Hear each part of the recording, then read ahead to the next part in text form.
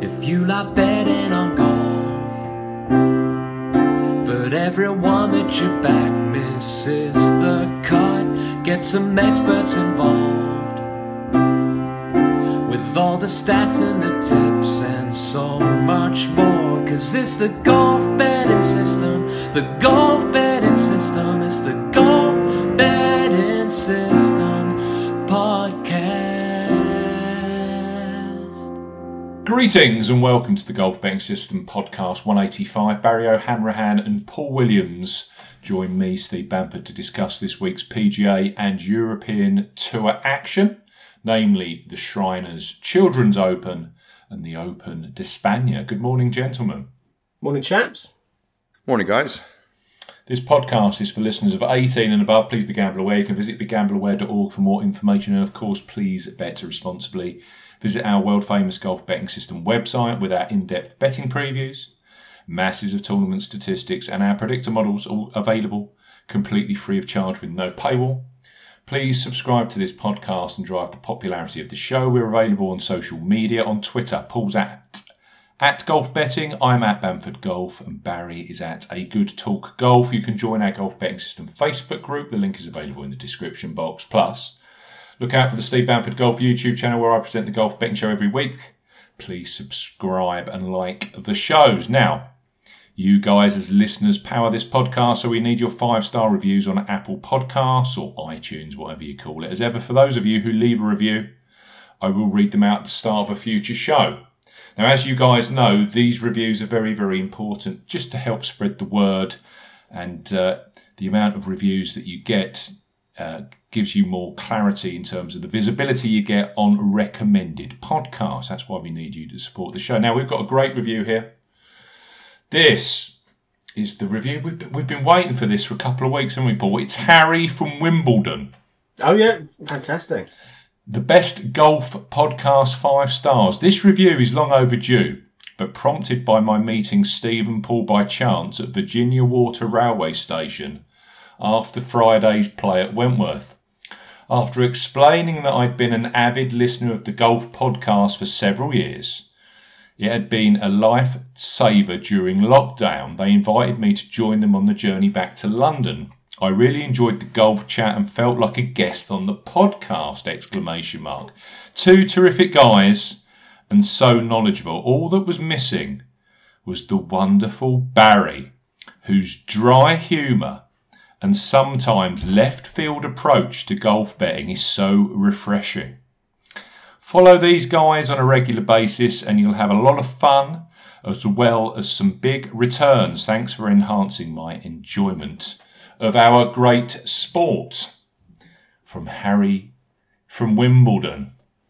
There you go. What a lovely 5-star review that is, chaps. Yeah, brilliant, isn't it? And thanks, Harry, for taking the time to write that. And it was great to meet you, as we discussed a couple of weeks ago. It was a great chat we had on the train on the way back into London, and always good to chew the fat with like-minded people. So fantastic, yeah. and thanks for that. That's a 5-star review and a half. Were you saying, Barry, you were playing around golf the other day and someone came up to you and said, are you Barry off the podcast?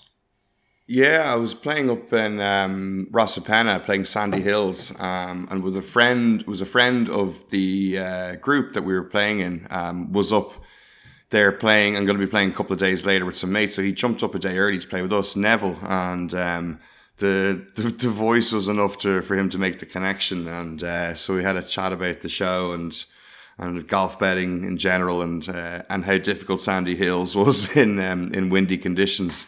So just to give a shout out to Neville, it was a pleasure to play with you. I hope to tee it up again soon. So a little community that we continue to build, eh? Yeah. Fame precedes you guys. Now, I said to you last week, Paul, that I was glad that you kept your Joachim Lagergren on your side. And it worked out nicely, didn't it? A full each-way payout last week, 150 to 1. Yeah, 125s it was when he went. Oh, was it 125? Went to press, sorry. But yes, he was. Yes, it was a nice return. He had his chances as well, didn't he? The putter was on fire for the first, towards the back end of the front nine on Sunday, and I was getting rather excited, but he did miss a few tiddlers, which could have made all the difference. I think there were 3 inside 8 feet or so on Sunday that, had he made, it could have been a completely different story, but I guess for a 125 to 1 shot, you can't really grumble at getting was in the end, it wasn't a kind of skinnier teeth place. He was solidly in second spot, and we were just hoping that Danny Willett made a mistake coming down the stretch to let him in, but it didn't happen. Every time I kept checking the leaderboard, he'd make a bogey, so in the end I gave up. And then he started playing nicely. Yeah, there was some really nice putts he made in there, but at the end of the day, he'd have had to have shot 8 under, 9 under to win outright on Sunday, which is that's a tough ask, isn't it, on a Sunday, regardless, particularly when you've got a Masters champion ahead of you, and a guy who seemingly can find his form in these bigger events from absolutely nothing, and walk away with another big title. If you look at his last 4 wins, Danny Willett, he won the Masters, the DP World Tour Championship, the BMW PGA Championship, and then last week the Dunhill Links, and nothing else. No tiny little event in between. It's just... there's not even a build-up of form in the main, is there? He just goes out and wins them. He'd come in with form of missed cut, 71 missed cut. And as you said a few minutes ago before we started recording... We followed him at Wentworth, didn't we? Yeah, we followed him around for a bit at Wentworth to see how he was getting He was never in the fairway. He was really poor, but... You listen to his interviews, and it's no different to when he's won some of those other ones that I've just mentioned, maybe the Masters excluded, where he said, look, when I'm good, I'm really, really good, but there's a lot of bad stuff in between, and when it all just clicks, away you go. I mean, 100 to 1 that was last week for Danny Willett, if you'd have been able to look past the incoming form and just say, well, Danny Willett's a capable winner of of big golf tournaments on the European and worldwide stage. And if you'd taken a chance at 100s, you'd have been rewarded in spades. Before the Masters, he also in 2016 won the Amiga Dubai Desert Classic. Did, so as you say, that's 5 rather large tournaments right there. Yeah. He doesn't do Kazoo Open, does he? No. How'd you call him, Barry? It's a serious resume, isn't it? And it's just, it's hard to, because he doesn't pop up that regularly, I suppose we kind of write him off a bit, or it's hard to give credence to the fact that he's had it's a ridiculously good career. And so, but I suppose he's got the high variance career where he goes and grabs wins and then he disappears with a whole bunch of missed cuts. And so would you prefer that, or would you prefer the consistent top 20s making cuts every week? Yeah. You're going to want the wins, aren't you? I mean, there's the highs and the lows. He's a kind of... Kevin Na doesn't win the bigger tournaments, but Kevin Na's another one, isn't he? Garbage, win. Yeah. Garbage, I got the analogy. Win. Yeah. But Willett just wins a different level of tournament. Yeah, he does, yeah. You got your Jim Hermans who come along and just win at will every, now and again, but they aren't, they're not the Masters, they're not the BMW Championship or PGA Championship. They're not flagship events or high-ranking events on the respective tour. Patrick Reed, maybe as well. We've always said Patrick Reed's a danger. 50, 55, 66 to 1. That's where Reed does most of his winning. Yeah, and they're big tournaments. Yeah, yeah. But even if you knew, we all know all this. We all look at it. We all understand that he can win these tournaments. It's still difficult to pull the trigger when you stand there and stare at a form sheet coming into an event, and having eyeballed the performances as well, and think, well, even at 100 to 1, do I pull the trigger here with a Danny Willett? And yeah. Well, what do you write? All you can basically say is, this is an auto bet. Danny Willett wins big tournaments. Here's a list. I think he might win this one. Yeah, there you go. 100 to 1. And then 3 months later, another big tournament, you just sort of cut, paste, Danny Willett. It's almost that kind of bet. Because you won't see anything in the build-up that in any way, shape, or form tells you he's about to do what he does. Would I be correct in saying the last one he kind of telegraphed was the Masters, where he had some form was showing before going in? Dubai in February, and he won the Masters in April, But other than that, it's a strange one. Well, his last 3 wins are this time of year, November, September, end of September and October. So, I mean, there's a little biorhythm for, as you like to point out as well, Steve. True. So maybe Danny Willett in the autumn, big event, and that's all we can do with it. Make a note. He'll have to join my post-its on the wall here. But you remember when he won the BMW PGA Championship? He had been well backed, well fancied the week before at Cran-sur-Sierre, and again, quite rightly. And he missed the cut. He was awful, and everyone was like, "Oh, okay, full letdown. He's going into a bigger tournament this week." Everyone looks the other way, and he just pops up and wins. Infuriating unless you're an avid Danny Willett fan who backs him blindly, and you'll be in clover. Anyway, it was interesting to see most of the defeated European team actually had a good tournament, didn't they? Yeah. Relative terms. Fleetwood was up there. Hatton was right near the top of the lead, but he was at the top of the leaderboard for a long period of time, wasn't he, Hatton? Yeah, Lowry was up there as well. Yeah, There was no kind of tools down complete disasters, was there? It was there was some effort put in, and again, I think that just shows you the gulf between the top tier guys and the kind of the run of the mill European Tour players who, best will in the world. If the other players are on their game, they're going to struggle to get anywhere near them, really. And a fair play to Lagergren, because that was a strong performance against a number of far more fancied and far more elevated players in terms of the golfing hierarchy. But yeah, it's relatively easy to spot Lagergren. You put him on a coastal style track, big price, and just take your chance with him. Yeah, you actually showed some.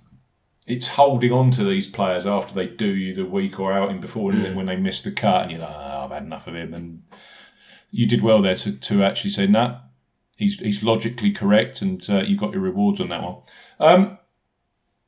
I was kicking myself because I had a couple of weeks to build up to the Sanderson Farms, because they actually had a field. They were one of the tournaments that let you saw the field before Friday cut off. So I knew who was playing. And the name that instantly jumped to me as soon as I saw the first field was Sam Burns. And when those first prices came out Monday and he was 16-1, I was just grabbing my hair. It's like, I can't. Not 16-1. So then they often say, don't they, it's like the first impulse that comes into your mind should be the one that you go with. So yeah, Sam Burns won that at 16-1. That's 2 wins now in the last. He won the Valspar, didn't he, back in May, I think it was. Precocious talent. His numbers last week at the Sanderson Farms were absolutely mad. He was number 1 for strokes gained off the tee. He gained 1.5 strokes per round. His approach play was ranked 2nd. He gained over 2 strokes on the field per round with his approach play. And total tee to green, or strokes gained tee to green, 3.7 strokes gained per round. And he actually, and I did say this last week, you can win this with a negative strokes gained putting split at the Sanderson Farms. He did. He was losing half a stroke a round on the greens. Shot 22 under. That's amazing. But yes, I think Sanderson Farms, again, Country Club of Jackson, what's going to go down in my notebook is Bomber City. It really is. Burns was 17th for driving distance. Nick Watney 20th. Cameron Young tied for 2nd. He was 3rd for driving distance, 327 off the tee. So you need a particularly good week from someone that isn't a bomber to get close. We have seen it there, Ryan Armour and the likes. I had CT Pan just miss the frame. I think he was 1 shot off an each way place. And I had Siwoo Kim. Now, Siwoo Kim was interesting. He was actually tied for the lead Friday morning. I think he got 10 under. I was thinking, this is nice. And then when I looked next, he bogeyed 2 on the back 9 and was actually finished the day in 27th spot. So time for the lead, he was 27th. And from that point, you just could see from the history of the tournament, you've got to be right on the pace. And then he had an absolutely fantastic weekend and got a slither of each way return for me at 30-1. But Kim's playing some really nice golf at the moment, with Kim. When you're getting, you need to be in the low 20s under par to be getting right in the mix. You can't afford. You can't have a day off, can you? You could if you're going to have a 1 under day or a level par day, you've got to shoot literally on a tournament like that at least a 61, 62 another day to catch up the lost ground. Yeah. It's foot to the floor stuff, isn't it? If it's not straight 65, 66s, you've got to have that mad low round in there, haven't you? You mentioned Cameron Young. I had an email from Nicky M, who converses with me now and again on stuff, and he'd backed Lagergren, which he just popped me a note to say how pleased he was with that. But he also told me about a treble that he'd placed, where he had Cameron Young at 400-1, Lagergren and Mario Fassi at 250-1. All 3 of them placed in a treble over the weekend. Wow! Which I haven't worked out the odds, but that must have been absolutely ginormous. So well done, Nicky. That's a great treble to land. More of those, please, everybody. That's exactly what we want to see. Did you say, Barry, that guy that you can't pronounce the name of, and nor can I, he won did he win on the Challenge Tour last week as well? Helig Kilda, yeah. I did not think about going down a tour level when I didn't see him in the field last week, so that's my bad. But yeah, so I take solace in it. I think Paul said he was going off at 25-1. 25, so yeah. That may have deterred me a bit, although trying to not be price proud. But at the same time, the fact that I made the pick and then very close afterwards, he goes and wins. I take a little bit of comfort in that maybe the head and the picks are somewhere synchronizing up to grab a winner. Fingers crossed. I think we've got another birdie shoot this week, guys. The Shriners Children's Open. They come thick and fast. They come thick and fast, these birdie parties, don't they? Now on the PGA Tour. Saying that, we've got the CJ Cup next week, which is being played at the Summit Club in Las Vegas, and then the tour, another short field 78-man event, the Zozo, which is going back to Japan. Oh, okay. They're actually going out to Japan this time. I believe so. Yes. So we've got those two short field loaded events the next 2 weeks coming up. And to be fair, the Shriners Open isn't that bad this week. We're used to seeing DeChambeau and Cantlay here. We've had Jason Day in the past, but it's slightly down on quality. But any field that's got Hovland, Koepka, Ancer, Scheffler, Burns, Simpson, Nah, Matsuyama, Louis Oosthuizen and Will Zalatoris, Sungjae Im, Harris English and Corey Connors isn't a bad field. You can also throw in there Patrick Reed, Paul Casey, Siwoo Kim. So it's a decent tournament. I don't know what it is, but these players love a trip to Las Vegas. What can you do, eh? It's shocking. It is shocking. I don't know what they get up to when they're not playing, but I'm sure they're all very professional about it. Yeah, I'm sure they're taking a cabaret or something, aren't they? Clearly, you've got Butch Harmon's ranch and training centre out here as well, and a lot of the professionals use Las Vegas as a base. Maverick McNeely lives in Las Vegas. Ryan Moore. Colin Morikawa, who doesn't play this week, I guarantee you he plays next week. Kevin Na, Scott Piercy, Nick Watney, who's coming off a second. They're all Las Vegas residents. And, you've got the likes of Ricky Fowler, who's over here a lot with Butch and Jimmy Walker and the likes. There's lots and lots of local links to Las Vegas. The golf course itself, we should all be au fait with this. We come here every year. TPC Summerlin. What are we looking at with Summerlin? We are looking at a short course. It's 7,255 yards at altitude. It's a par 71.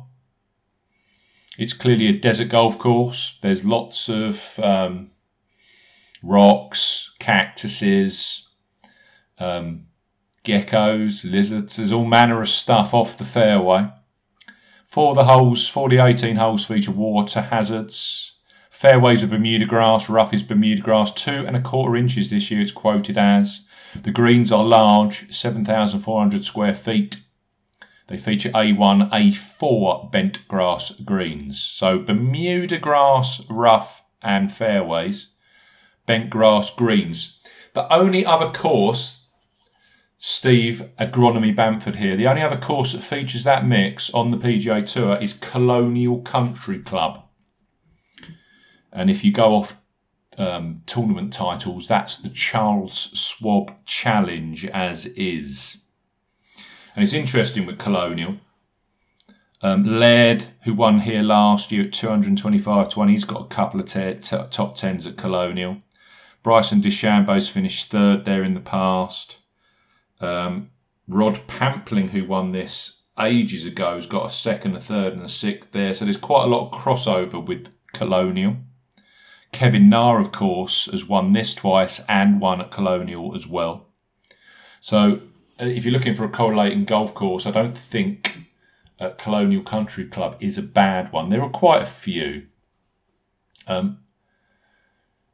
What have you got to do here? Well, just the 2020, so last season, this golf course played at 68.34 strokes on average per day, which was over 2.5 strokes under par for the field.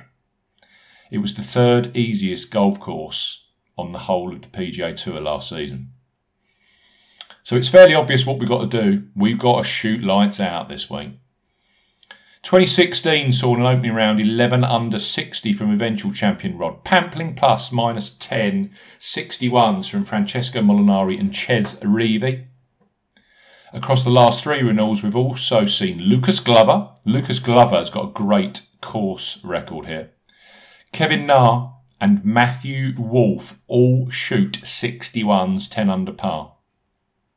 So this course is very, very gettable.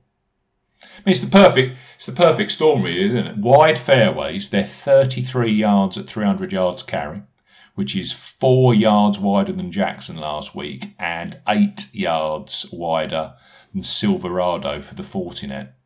So wide fairways, a short course at altitude, and they always make sure the Nevada fire tenders are here to make sure those greens are nice and receptive. Yeah. Although all of the players will say, it's so fast. The greens are very fast and they're shooting like 21 under par. Yeah, it's an odd one, isn't it? Because going through the list of names you read through, you included someone like a Lucas Glover in any of the conversation. And when you're talking about shooting that deep or scoring that deep, and likening the types of Lucas Glover to the event, then it creates a bit of kind of indecision, I think, because you're thinking, well, on one hand, you've got, you want someone who's rattling off birdie after birdie, yet you've got all of these kind of, I don't know, more ball striking, tee to green men who seem to have managed to find a way to get over the line here over the last few years. The cut line here last year was 7 under par. Yeah, exactly. Yeah. 7 under to make the cut. Yeah. You can't be a typical Lucas Glover missing everything inside 6 feet if you're going to get to that kind of number, are you? Dude, let's compute that. So there's, I've shot 68 Thursday, 68 Friday. I'm 6 under par. I'm playing all right here. Missed the cut. Just madness. But yeah, I agree, Paul. It's one of those tournaments. Laird, ball striker. DeChambeau, outrageous. And this is DeChambeau 2019. He was a different animal back then. He wasn't all guns blazing. He was a nice classical golf course player then, long enough, but actually used to hit tons of fairways. Cantlane 17, he won in a weird year where it was blowing hard. I was on Cantley that year at 21. Pampling. And then you get weird results as well, like Smiley Kaufman and Kevin Na. So this is it. It's one of those tournaments where you've either got plodders who can prosper, who can't putt, yeah, or someone with a red hot putter that actually his garden backs onto the golf course, Kevin Na. Yeah, he won when he's like 11. He's gaining 11 strokes on the field with the putter. Yeah. It's one of those tournaments where you sit there with a field of 140. I don't know what it is, 152 this week, and you just think, how can I make any sense of this whatsoever? This was also a statistic that I thought was interesting. Laird was 20th for strokes gained putting, DeChambeau 45th, Cantlay 32nd, and Pampling 39th. So they're absolutely nowhere near the top of the field the week they won. And then, of course, Kevin Na, when he won, he was 3.5 strokes putting positive each round. Complete and utter extremes. I do think, though, that this is a course. There's a couple of things that I do focus down on. I think this is a golf course where you've got to hit tons and tons of fairways. So if you're one of these prestigious length bombers that doesn't care about hitting fairways, you're not going to do very well around here.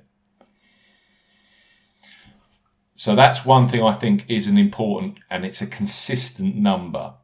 I mean, if I go back 2010 through 2010, Jonathan Bird in 2010, driving distance, this is the average skill sets of the winners across that time period. Driving distance 16th. Driving accuracy, sorry, that driving distance number is wrong. It should actually read 27th. I need to change that. Driving distance 27th in the field. Driving accuracy 11th. And you don't see that very often on the PGA Tour. And when you read a lot of the comments, they're all saying, well, I can't shoot 23 under par when I'm in the rough and getting flyer lies every second hole. Greens in reg 15th, a scrambling 23rd, putting average 7th. There's a surprise. You've got to have a good putting week. But that doesn't translate to strokes gained. So what it's saying effectively is you've got to create loads of good birdie chances that aren't overly long. You know, a great week from a 5 to 10 feet. Strokes gained off the tee, I'm running this 2015 through 2020, so Smiley Cowpen through Laird, looking at the skill set averages. Strokes gained off the tee, the average of the winners 20th, approach play 15th, around the green 31st, strokes gained tee to green 13th, and strokes gained putting, there you go, 24th in the field. And I gave you the list of those winners. Even the year Kevin Na won, he won in a playoff from Patrick Cantlay, yeah? They both shot 23 under par. Kevin Na was first for strokes gained putting. There's a surprise. Patrick Cantlay was 41st for strokes gained putting. So I'm more of the ilk of kind of going for players that I think can hit the prerequisite amount of fairways. And I love just players I think that are, I've gone for a slight mix. I've gone for 4 this week. It's just I think even the bookmakers are struggling to pick the favourite. It's one of those fields where they've lumped them all.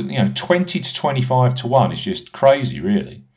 Hovland, Koepka, Answer, Scheffler. Sam Burns is now shorter in price with most firms than Webb Simpson and the Masters champion Hideki Matsuyama and Kevin Na.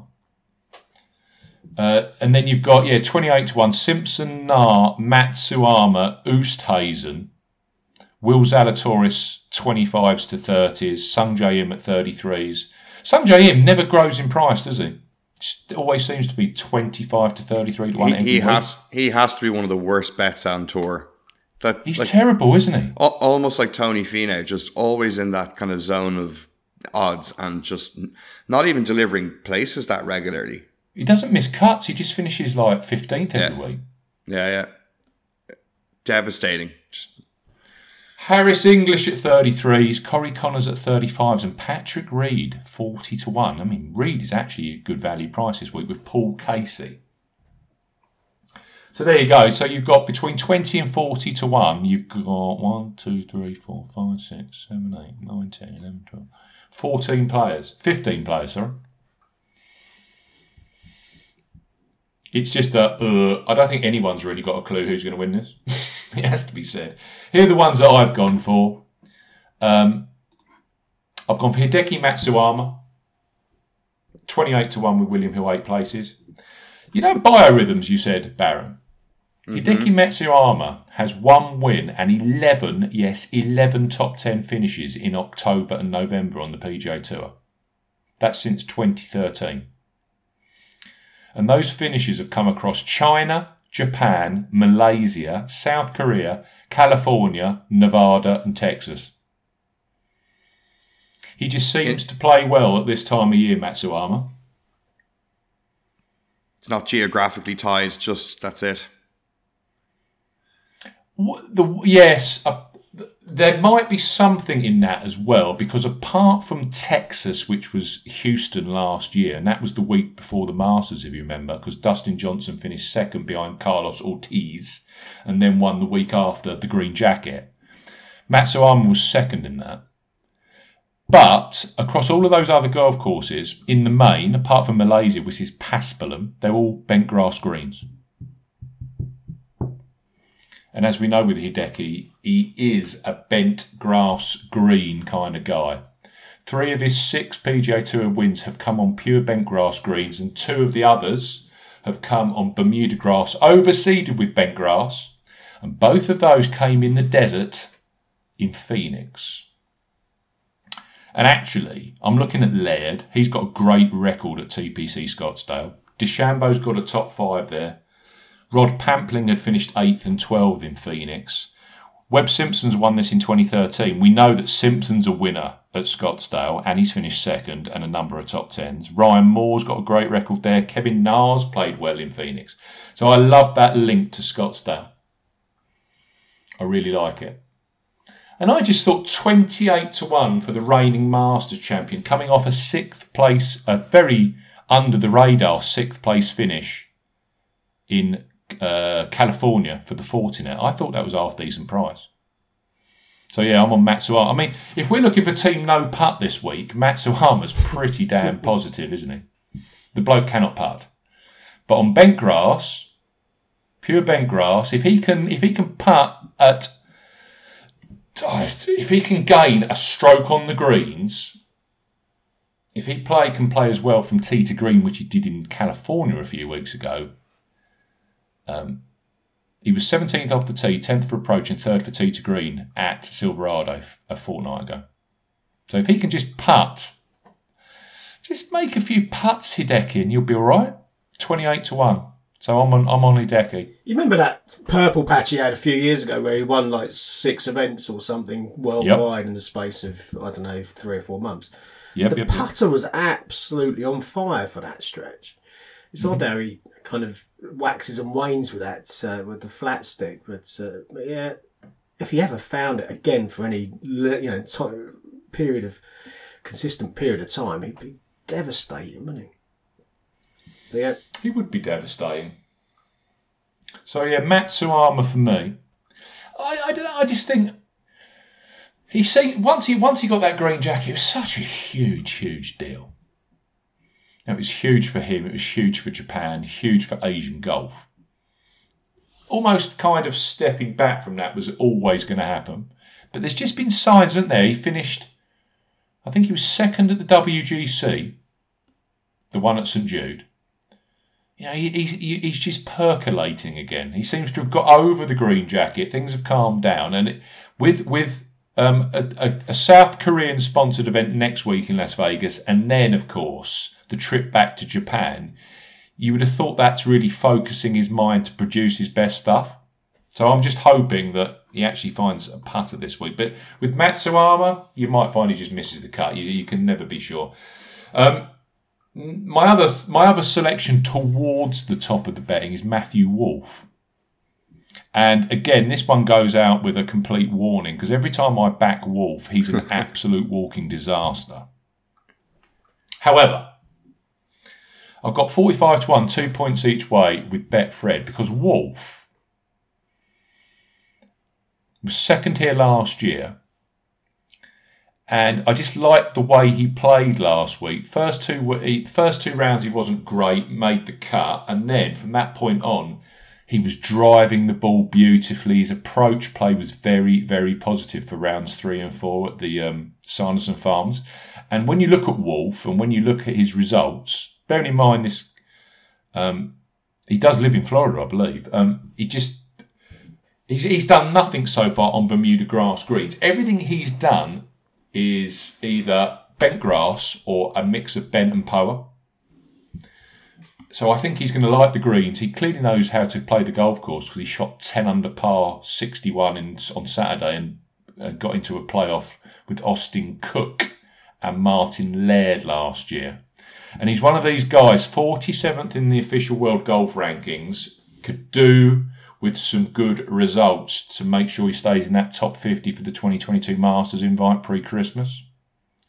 And I think of some of these players, I don't know if Burns was one of those. I don't know if Danny Willett was one of those last week, who probably looks at the Ryder Cup and thinks to themselves, it's a kick up the bum. It's like, I need to get myself back in the mix so that I'm going to make the President's Cup next year. And I should be on these teams, not languishing as I am at the moment. I think Wolf can take that positively, potentially. His one PGA Tour title came in 2019 at TPC Twin Cities up in... they play that in Minnesota, don't they, I believe? The 3M Open. So, yeah, Wolf, 45-1. Of the top guys, is there anyone from that morass of players that either of you would back? I think statistically, Wolf was the only one who did catch my eye as well. You look at the strokes gained stats that we've published on the site, and he's all over those. His record here was at 18th and 2nd, and he was where my eye got drawn, I must say. I've not particularly got anyone near the top. Anyone you fancy near the top there, Barry? You asking me? No, I'm the wrong person. Well, no, I know, I know. The short odds, especially on a week where it just seems like a winner could come out of absolutely anywhere. Yeah. Barry, let me back that up. Laird was 225-1 last year. Nar 70-1. DeChambeau 14-1. Cantlay 20-1. It's feast or famine. Yeah, as you said, anyone can win, mate. And when you're banking on one of the short, like say you're backing somebody under 30-1, you're banking on them probably having to shoot 68 to just make the cut. Let's maybe say 68-69 to just make the cut.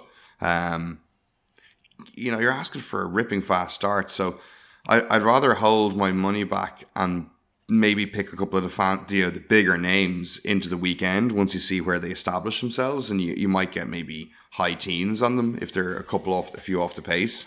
So no, I haven't gone for the shorties to start. I've gone outside. Surprise. I think the one that caught my eye when I was just fishing through the stats yesterday was Will Zalatoris, in terms of tying in with the kind of style of play and having shot a mad low round last week. Was it 61? I think he shot. Was it? So, yeah.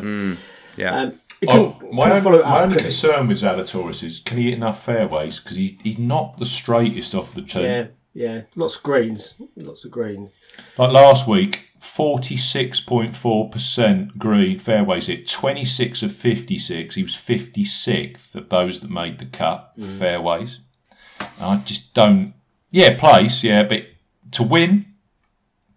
It doesn't follow the trend. Yeah. I mean, I'm saying that, and I'll put Matthew Wolff up, who's one of the non-strays. But the one thing I will say is when he's played here those 2 times, he seems to dial it back and knows the importance of hitting fairways. Yeah. So that's the kind of lead. The ones that I was sitting here yesterday just kind of spinning plates. Who do you go? I mean, Answer 25-1. I mean, it's obvious. He's a WGC winner. He's got 2 forwards here. We've spoken about everything about this golf course, hitting fairways, tons of greens, not a great putter. Well, that's Answer. You could argue Scotty Scheffler's going to have the week of his life. He hasn't won on the PGA Tour. Those two, he was unbeaten at the Ryder Cup. He beat John Rahm in singles. If there's anyone with momentum hitting him, it's Scotty Scheffler. And he's also had a top 10 at Felix. There's stuff you can throw at Scheffler.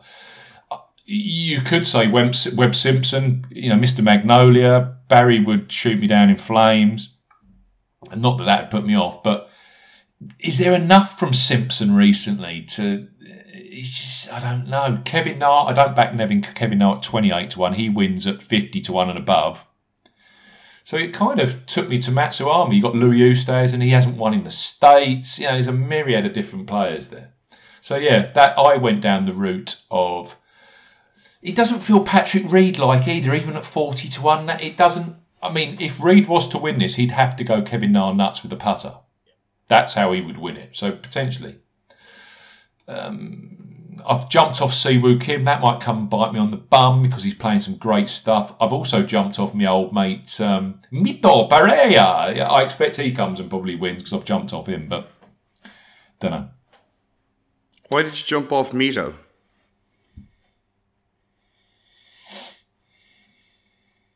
Good question. I haven't got an answer in. I do think he's bent grass positive, Mito.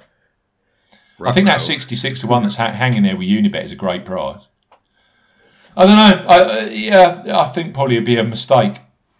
The other thing you think about Mito, grew up in Chile, grew up around Santiago. Guess where that is? Well, that's at altitude. So I don't think the altitude's going to be an issue. He does hit lots of fairways and his tee to green game is miraculously good. I think what we saw last week was the fact that Mito, again, was top 5 for tee to green, but clearly didn't get on with those Bermuda grass greens that particular week. So coming back to bent. I mean, Paddy Power running scared of him. He's 40-1 with Paddy Power. And Unibet have him up at 66-1. Yeah. Boyle's got him down at 35s. Yep. It's a big disparity there. I think Mito would be a good bet. That's probably going to come and bite me on the bum. The one I went with was Taylor Gooch, who I think's trending. He's a great approach player. I think Gooch's weakness sometimes is the fact that he isn't the longest off the tee and he isn't the straightest. So hopefully he can have a good driving week. His approach play is miraculous, Taylor Gooch. It's proper elite. I just think he's trending towards a win quite soon. And also you look at Gooch. He's got a top 4 at PGA West where they play the American Express. He also had a top 4 here in Las Vegas, or a top 5 in Las Vegas last year where they played the CJ Cup. So I think he likes the clean air of the desert. I just think Gooch... I should have probably put Pereira and Gooch up, but there you go. I've gone for Gooch, and then I went for one at a bigger price. And we've been mentioning him. I mentioned the one that caught my eye was when he was in the top 5 at the Northern Trust a while ago. And you think about the Northern Trust, that was effectively probably the strongest field of the whole year. Tom Hoge, who when you look at Hoge, he has got a whole catalogue of desert results. On a golf course where you power off the tee is negated, that's the kind of course where someone like a Hoge could come to the party. But he's finished 10th, 4th and 6th at Montreux Golf and Country Club, which is where they used to hold the Barracuda. He's finished 6th at PGA West. I was on him that week, 300-1. And 7th here at TPC Summerlin in 2017. He's also finished 2nd at the 2020 Greenbrier, which, as we know, the Greenbrier over in West Virginia, that is also played at altitude on bent grass greens. He came 2nd that year behind, I think it was Joaquin Niemann. Joaquin's only PGA Tour victory. So yeah, Tom Hoge, 150-1 I got on him, 8 places each way with Ladbrokes. But yeah, so Hoge, Taylor Gooch, Matthew Wolff and Hideki Matsuyama. What could go wrong? Those are my 4. And I'm regretting not putting up Mito Pereira. Oh, there's still time, Stephen. Just for the listeners, Steve. I think Paul was going, where's you need to get this out. And I was like, and in the end I was split. And this is it. It's difficult to know who to back, to be honest, because it's one of those. It's just you could tip up 40 players this week from 500-1 and in. I can't believe you're blaming Paul. I can't believe you're blaming Paul for not picking Mito. I mean, just get on to Odds Checker, grab the best combo of places and price, and just back him, because you know you're going to regret not doing it. At least you've avoided FOMO for the rest of the week. So, he's 60 to 1 with Betfred right now, 8 places each way. Do you know what? I might have to write a paragraph and just add him to my tips, because otherwise, if he wins this, he's going to break my heart. That's an emotional insurance bet. I've gone for a couple of outsiders quickly, because we do need to talk about Spain. I've backed Pat Perez back to Vegas. Listen, Pat's boom or bust when it comes to this event, so I'm going for the boom week. He's at a 3rd and a 7th here. Miscut last year, but 3rd and a 7th his previous 2 outings. He had a miscut a couple of weeks ago, but before that was playing some alright golf. So yeah, whatever. The other one then is Matthew Neesmith, who has an 18th and an 8th here, but absolutely zero incoming form. Miscut, 51st, miscut. So let's hope he's this week's Danny Willett. Yeah. And I backed Ricky as well, because I can't not back Ricky. What price is Ricky? I don't know. That's a genuine question. 100 to 1. Oh, wow. That's a good price. It is a good price on a player who's got... he's a winner. Where's he won? He won at Phoenix. What about you, Paul? Yeah, very nice. You must have gone for Pat Perez, because you love Pat Perez in a birdie fest. No. I've only backed 2, actually. I've backed Ryan Moore, and he fits that ball striker profile. So you know Pat, definitely. Yeah, exactly, yeah. Well, I'll give you some stats in a second, which might might open your eyes. So you know Pat, Ryan Moore. He won in 2012. He's been 7th, 9th, 15th, 19th here. Do you know the number that got me? When he won here in 2012, he led putting average. He was first for putting average. When he was 15th in 2016, he was 8th putting average. He was 4th for strokes gained putting, because they were measuring it back then. When he was 13th in 2019, he was 4th for putting average here. He was 12th for strokes gained putting. He likes these greens. He may not like any other greens in the whole of the world, but he likes the greens here. Yeah. Ryan Moore is just bent grass monster, and Bermuda grass, no good.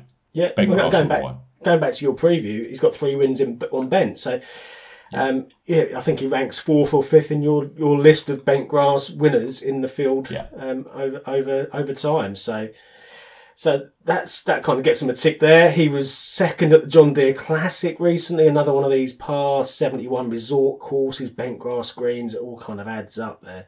4 miscuts after that, which kind of explains his price down there at 150 to 1. But he was 39th last week, which was much, much better. 16th for strokes gained approach. And now that he lands on a course where he loves the bent grass greens and can putt absolutely lights out while hitting every single fairway, and his approach game is trending. He's a bargain. What can possibly go wrong? Absolutely. He's an absolute bargain at 150s. So Ryan Moore's in. I've also backed Jim Herman, who we mentioned a few moments ago.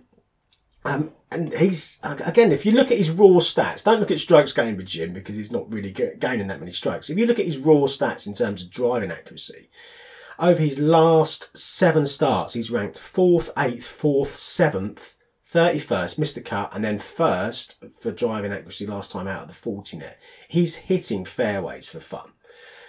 He's hitting some decent numbers of greens as well. He's just not making or not gaining the strokes across the whole board that's allowing him to get into really contending positions. But he's made 6 of the last 7 cuts he's made, which is a revelation for Jim, and he's long overdue a win. I mean, he tends to win every 20, 25 events, so this is his 25th event I've just counted up since his last win.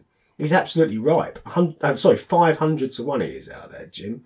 He's at the right price point. His game in terms of off the tee is absolutely spot on for this. He's finished top 20 here in the past, which is neither here nor there, but at least he's got some positive history on this track, and I think he'll tear the place up at 500 to 1. I see no reason not to back him. So he's in. Herman's in. Ryan Moore's in, and I do really like your Matthew Wolf shout. I think Wolf could go particularly well this week. Open d'Espanya. Indeed, the Spanish Open. Actually, we're heading to Spain for the start of a 3-week stint over there, since we've had a little bit of a rejig with the schedule, as we've seen over the last year or two. It's all pretty fluid, but we've got the Open d'Espanya in Madrid this week. We've got Valderrama next week. The Valderrama field, I was mentioning to you guys off mic, which let me just grab my sheet that's got the list of some of the names on there. But next week we've got John Rahm, Martin Keimer, Matt Fitzpatrick's coming over. Aaron Rise coming over as well. Bernd Wiesberger's staying on in Spain. Rafa Cabrera Bayo, Christian Bezuidenhout, who's playing. Andy Sullivan. There's loads of kind of decent level players playing at Valderrama next week, and a strong undercard as well. It's going to be a really good event over there next week. And then after that, we've got Mallorca. We're playing on the island of Mallorca the following week as well. So we've got 3 decent events over in Spain. This week though, it's a bit of a top heavy one. We've got John Rahm, top of the market, only player in the top 50 at the moment, 9-4 favourite, being backed in. He may well go off at 2-1 across the board, which we haven't seen really since the likes of when Tiger Woods was Woods used to go off shorter than that, but even so, 2-1 is a short favourite for a full field golf event.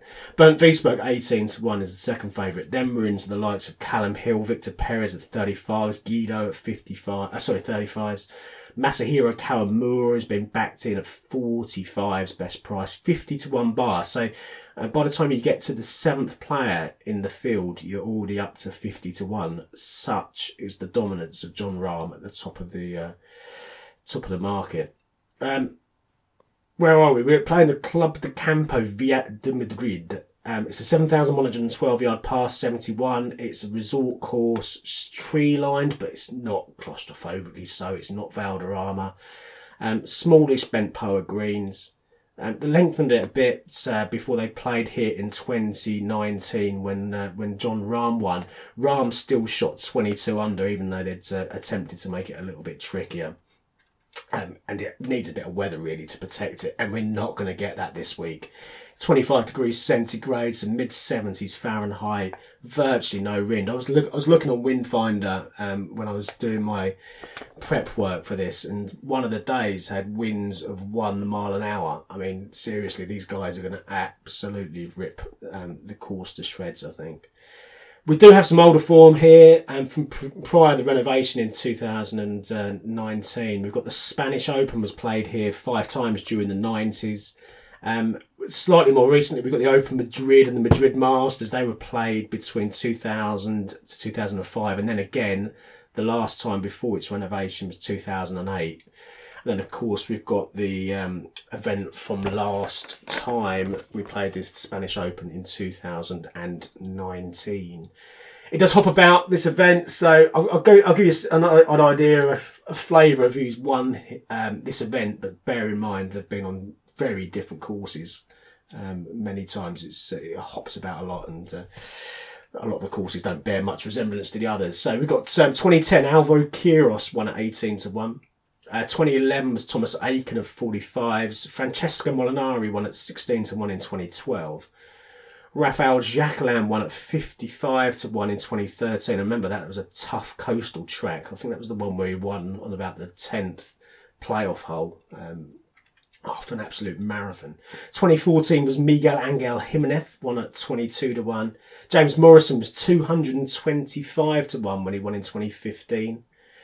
Andrew Beef Johnston, 100-1. He won at Valderrama to give you an idea of the different style of tracks that have been used. He was 100-1 in 2016 when he won.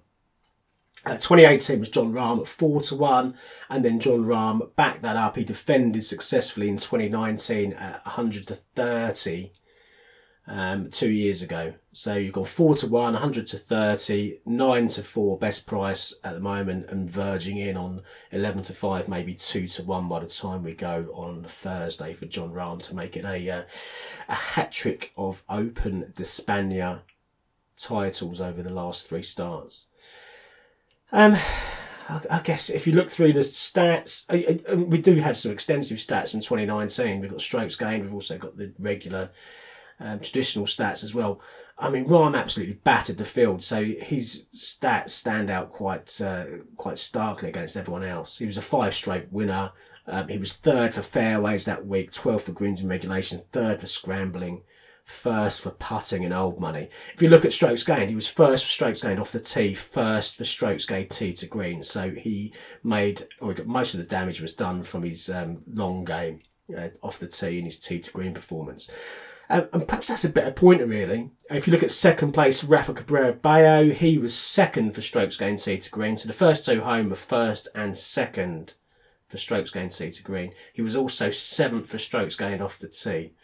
So I think you're going to find, and maybe not overly dissimilar to the style that you were talking about on over at the Shriners, Steve, it could well be that a strong long game performance, a strong tee to green performance in terms of strokes gained really is what sets up these birdie and eagle opportunities. So we're looking for ball strikers in both events. That's what we're kind of saying, unless it's Kevin Na in Las Vegas. Yeah. I mean, you're gonna have outliers in these things, aren't you? Because if you're talking about a resort track where 20 under wins, you can get someone who goes absolutely bananas with the putter, and you know, if they're gaining 10, 12 shots with the putter over the course of 4 days, you know, it doesn't take a great deal with the rest of the game to get themselves into the contending position. But I would suggest when we look back on both the leaderboards on Sunday night, then maybe 6 or 7 of the top 10 on both will be more towards the style of player that we've kind of suggested would be the better option for this week. We shall see. Form-wise, looking back, I mean, there's 10 winners I've just read through, or all the winners since 2010 at least. Each one of them had a top 10 finish in their last 10 starts, so a little bit of incoming form is fine. Jon Rahm had actually missed the cut of the Dunhill Links on his previous start before winning in 2019. Prior to that, his previous 9 starts, his worst finish was 13th. He'd won the Irish Open. He was in a really rich vein of form, so I think you've got to assume that some decent incoming form is the order of the day here. And birdies and eagles, that is where we need to be going this week, I think. Keep your card as clean as possible. Attack the scoring holes. Make lots of birdies. Get yourself up towards that kind of 20 under or beyond number, I think, is going to be where they are this week. Unless we get an absolute curveball thrown at us and we find that they've grown the rough to something astronomical in the meantime. But there's no indication that that's going to be the case. And with no wind and placid conditions and nice sunny weather, I think it's going to be quite a low scorer. Difficult to know how to play this one, isn't it? Because you've got a player at the top. I've not seen any of the previews that I've read from other people out there so far this week. I've not seen anyone dare stick Jon Rahm up at 9-4. I expect someone might at some point and just go, put all of their pennies on Jon Rahm for 1 week. Which you could do, I suppose, couldn't you? Are you suggesting Steve Palmer doesn't put him up at 9-4? Of course. I'll be interested to see how Steve plays it because. He'll look at the raw numbers. Saying that, he put Sam Burns up at 16-1 last week, and I was prize proud, and guess what happened? Yeah. He could have had a monster double with Lagergren. So, but it's difficult because you could make a very, very, very strong case and say, well, Jon Rahm, he's won the last 2 Spanish Opens, he's the world number 1. He's won 6 of 16 career regular tour events on the European Tour. I mean, 6 of 16, the price is justified on that ratio alone. You don't need to go much further than that. He's head and shoulders above everyone else in the field. If you're trying to build a case against him, if he's won 6 out of 16, that means he's been beaten 10 out of the 16 times. So he's not infallible. He can be beaten if someone goes out there and absolutely, shoots lights out, which can happen, particularly on a resort course. He's coming off a missed cut. Now, if you go back through his history, he's missed the cut prior to last week, or last time at the Fortinet. He's missed the cut 16 times. He's only won once on his subsequent start from those 16 missed cuts. The fly in the ointment of that angle of attack is that one win was here. So he does have some previous of going miscut win on this particular track. But let's work with that. You've also got the Ryder Cup. I mean, we need to consider it, I think. He single-handedly carried Team Europe for large parts of those 3 days. And despite his own performance, he's got to have been disappointed with the output or the outcome of that, of those 3 days of the Ryder Cup itself, and the almost humiliating result that ensued. So has that taken an effect? We'll have to see how he comes out. After the last Ryder Cup in 2018. He didn't play for a month after that. He skipped the Spanish Open that time. When he re-emerged, he finished 22nd on his next start at the WGC HSBC Champions. He was 4th on the Earth course, which he loves the Earth course. He was 4th on his following start after that. So he didn't particularly hit the ground running immediately after the Ryder Cup in 2018. 3 years long, I know. He was the best player on Team Europe. I understand that. Disappointment is the other side of it. I don't know. We're kind of clutching at straws, I guess, trying to build a tentative or very flimsy case against him. But for me, if he wins at 9-4, then so be it. But he's got to be on it from the very start here. If he goes out and shoots 1 or 2 under or worse on the first round, I think he could be a long way off the lead. And at that point, do you start to see a frustrated John who's not catching up and making the birdies as quickly as he reasonably can? If he goes off to an absolute flyer, shoots 62 in the first round, you're not going to see him for dust, I don't think. And you could be then looking, or you should be looking at markets where you're trying, wire to wire winner markets potentially, or shots won by markets. Potentially also looking at playing the without Rahm markets. There weren't any up when I was doing my preview yesterday. They've started to emerge now, so well worth a look if you have a fancy but want to play him without Rahm. There are some bookies that have gone out there without Rahm and without Wiesberger as well. So you potentially take the top 2 out of the market and have a completely separate betting heat for this particular week. I went round the houses with this, and in the end I decided just to go with 3 each way shots who could, on their day, compete and contend against Jon Rahm if everything goes their way. And I'll leave it at that. I didn't really want to go with a full staking plan on this because if Jon Rahm wins, then it could be a painful week. So I've just gone with 3. I've gone at the top with Nicolai Højgaard at 50-1. And if we're talking about the Ryder Cup, as we were a second ago, talking about 2023, I expect we'll see a Højgaard or potentially 2 there in a couple of years' time. Rasmus is out in the States this week. He's playing over in your event, Steve. I've looked at the prices with him. They're really quite divided about how he'll fare as well. So interesting to see how he goes. Nicolai, though, is on the road to catching him up after his win at the Italian Open a few weeks ago. He followed that up with the 20th at the BMW PGA Championship, 14th at the Dunhill Links on debut, which was pretty impressive last week. He is 10th for strokes gained tee to green for the season to date. And when he was winning in Italy last month, he was first for strokes going off the tee. He was first for strokes gained tee to green as well. That marries in perfectly with how Rahm and Cabrera Bello got into first and second positions when they played here a couple of years ago. Ultimately, I think the potential with Nicolai Højgaard is huge. I think 50-1, given that if he gets into position, he could be the kind of player who's got that youthful exuberance to go out and really give Rahm a run for his money. So I've taken a chance on him. I've also taken a chance on Alexander Levy, 80-1. We've got a young buck in the team. Perhaps adding someone like Levy with his swashbuckling style could also push Jon Rahm all the way. by the end of Sunday. He loves these scoreable flat tracks, doesn't he, Levy? That's his game. He's his first 4 wins, he shot a 63 or better in each of his first 4 wins on tour. 62, 61s, he was all over those wins. And when there's a score to be made, he's absolutely in his element.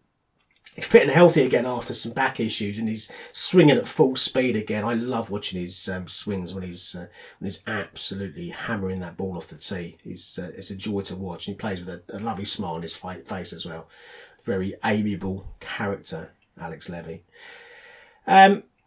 4 consecutive events now of strokes gained positive in all of his long game measures, which is good. He was second at the Kazoo. He shot a 66-64 to finish runner-up to Callum Hill. That was his best finish since 2018.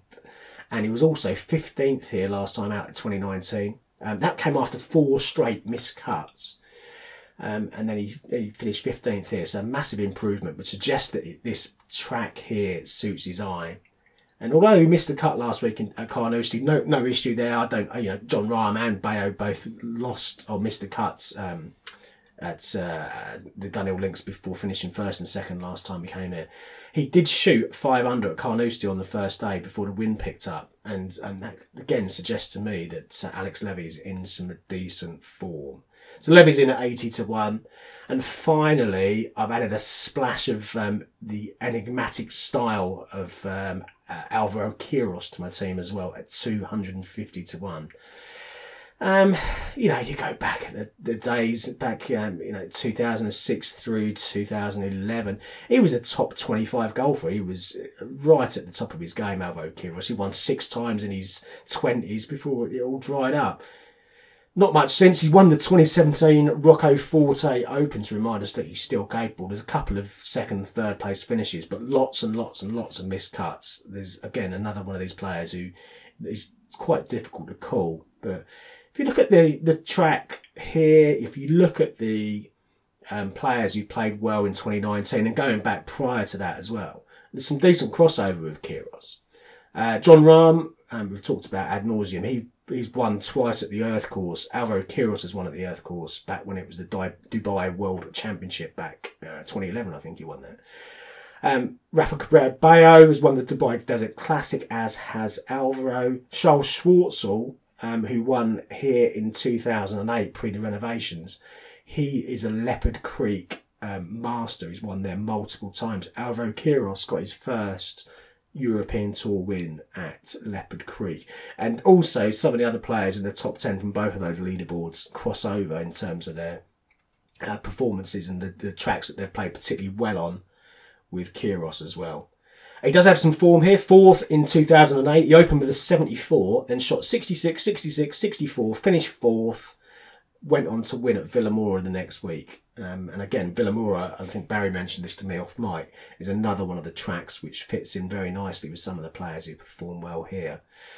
A few handy positions recently. 27th at the Dunhill Links last week. That was his best effort over there on the Fife Coast for over a decade.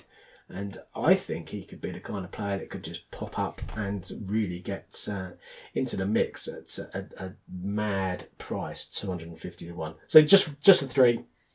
Quiros 250s, Levy 80 to 1, and Nicolai Højgaard at 50 to 1. Any fancy from you, Barry? I'm sticking with Kawamura.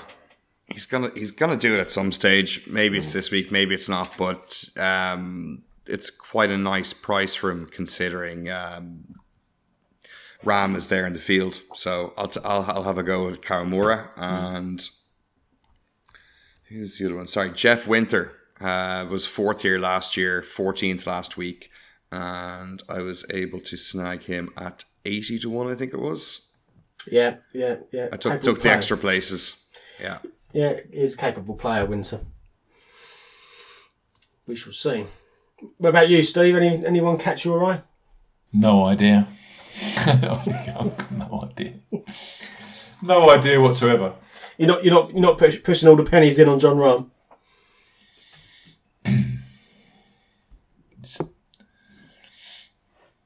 Do I remember him winning his first Open d'Espagne at 3 to 1? Yeah, 4-1 it was the first one, and then 4-1. 100 to 30 his second time. So yeah, these prices are rapidly going down. If he wins this one, he'll be going off about 5-4 next year. I have followed a friend's shout just while Steve is percolating there, just to sort of get just to get Ram into the betting this week. So he doubled Ram with Harrington, who's playing in the constellation Furyk and Friends. Yeah, that's right. Yeah, I've gone and taken on that double. So that gets me Ram on board. Paddy in the kind of 25-28 to 1 bracket, something like that. 25s. Yeah. Okay. Interesting to see how he goes. It's an option, yeah. It's a good option, actually, isn't it? It's amazing how many guys hit the Champions Tour for their, one of their first starts and just grab a win. It's like the freedom is there. They're like, oh, this is easy now, and then bang. Yeah. Yeah. I could see that. I'm still mulling over Mito Pereira. Would you just back him? Steve, I'll loan you a tenner. I'll give you a tenner to put the bet on. Cheeky 5 for each way, and then your head is settled. I'm still mulling Mito. Why don't you leave it until late in the day on Thursday when the best prices are out on the exchange, and just put a few quid on to satisfy your curiosity. He was fourth in Mexico, and I think second in Colombia at high altitude on one of the Corn Ferry years he did. So clearly altitude's not an issue. Steve, I've backed him just there, just to. You backed him. I'll sell you. I'll sell you my bet. We've been doing this for too long. We know the pitfalls, but we still fall into them year after year. It's emotional insurance bet. So you just even if it loses, you don't have the torture for the week, and I think that's worth a couple of euro. So, and I've backed Mito a couple of times recently. So I'm way less of a candidate for this than you are. Second for greens in regulation this year. 34th for driving accuracy. Second for ball striking. Steve, what are you doing? I know. Right, I think that's us, chaps. Yep. I think that is us. I hope you have another good week with your bets, Paul, and to you, Barry. Yeah, best of luck, guys.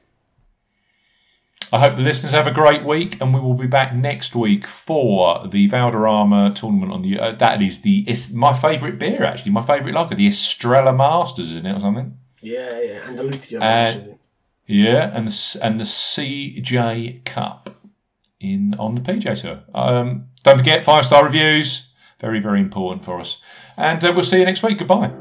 If you like betting on golf,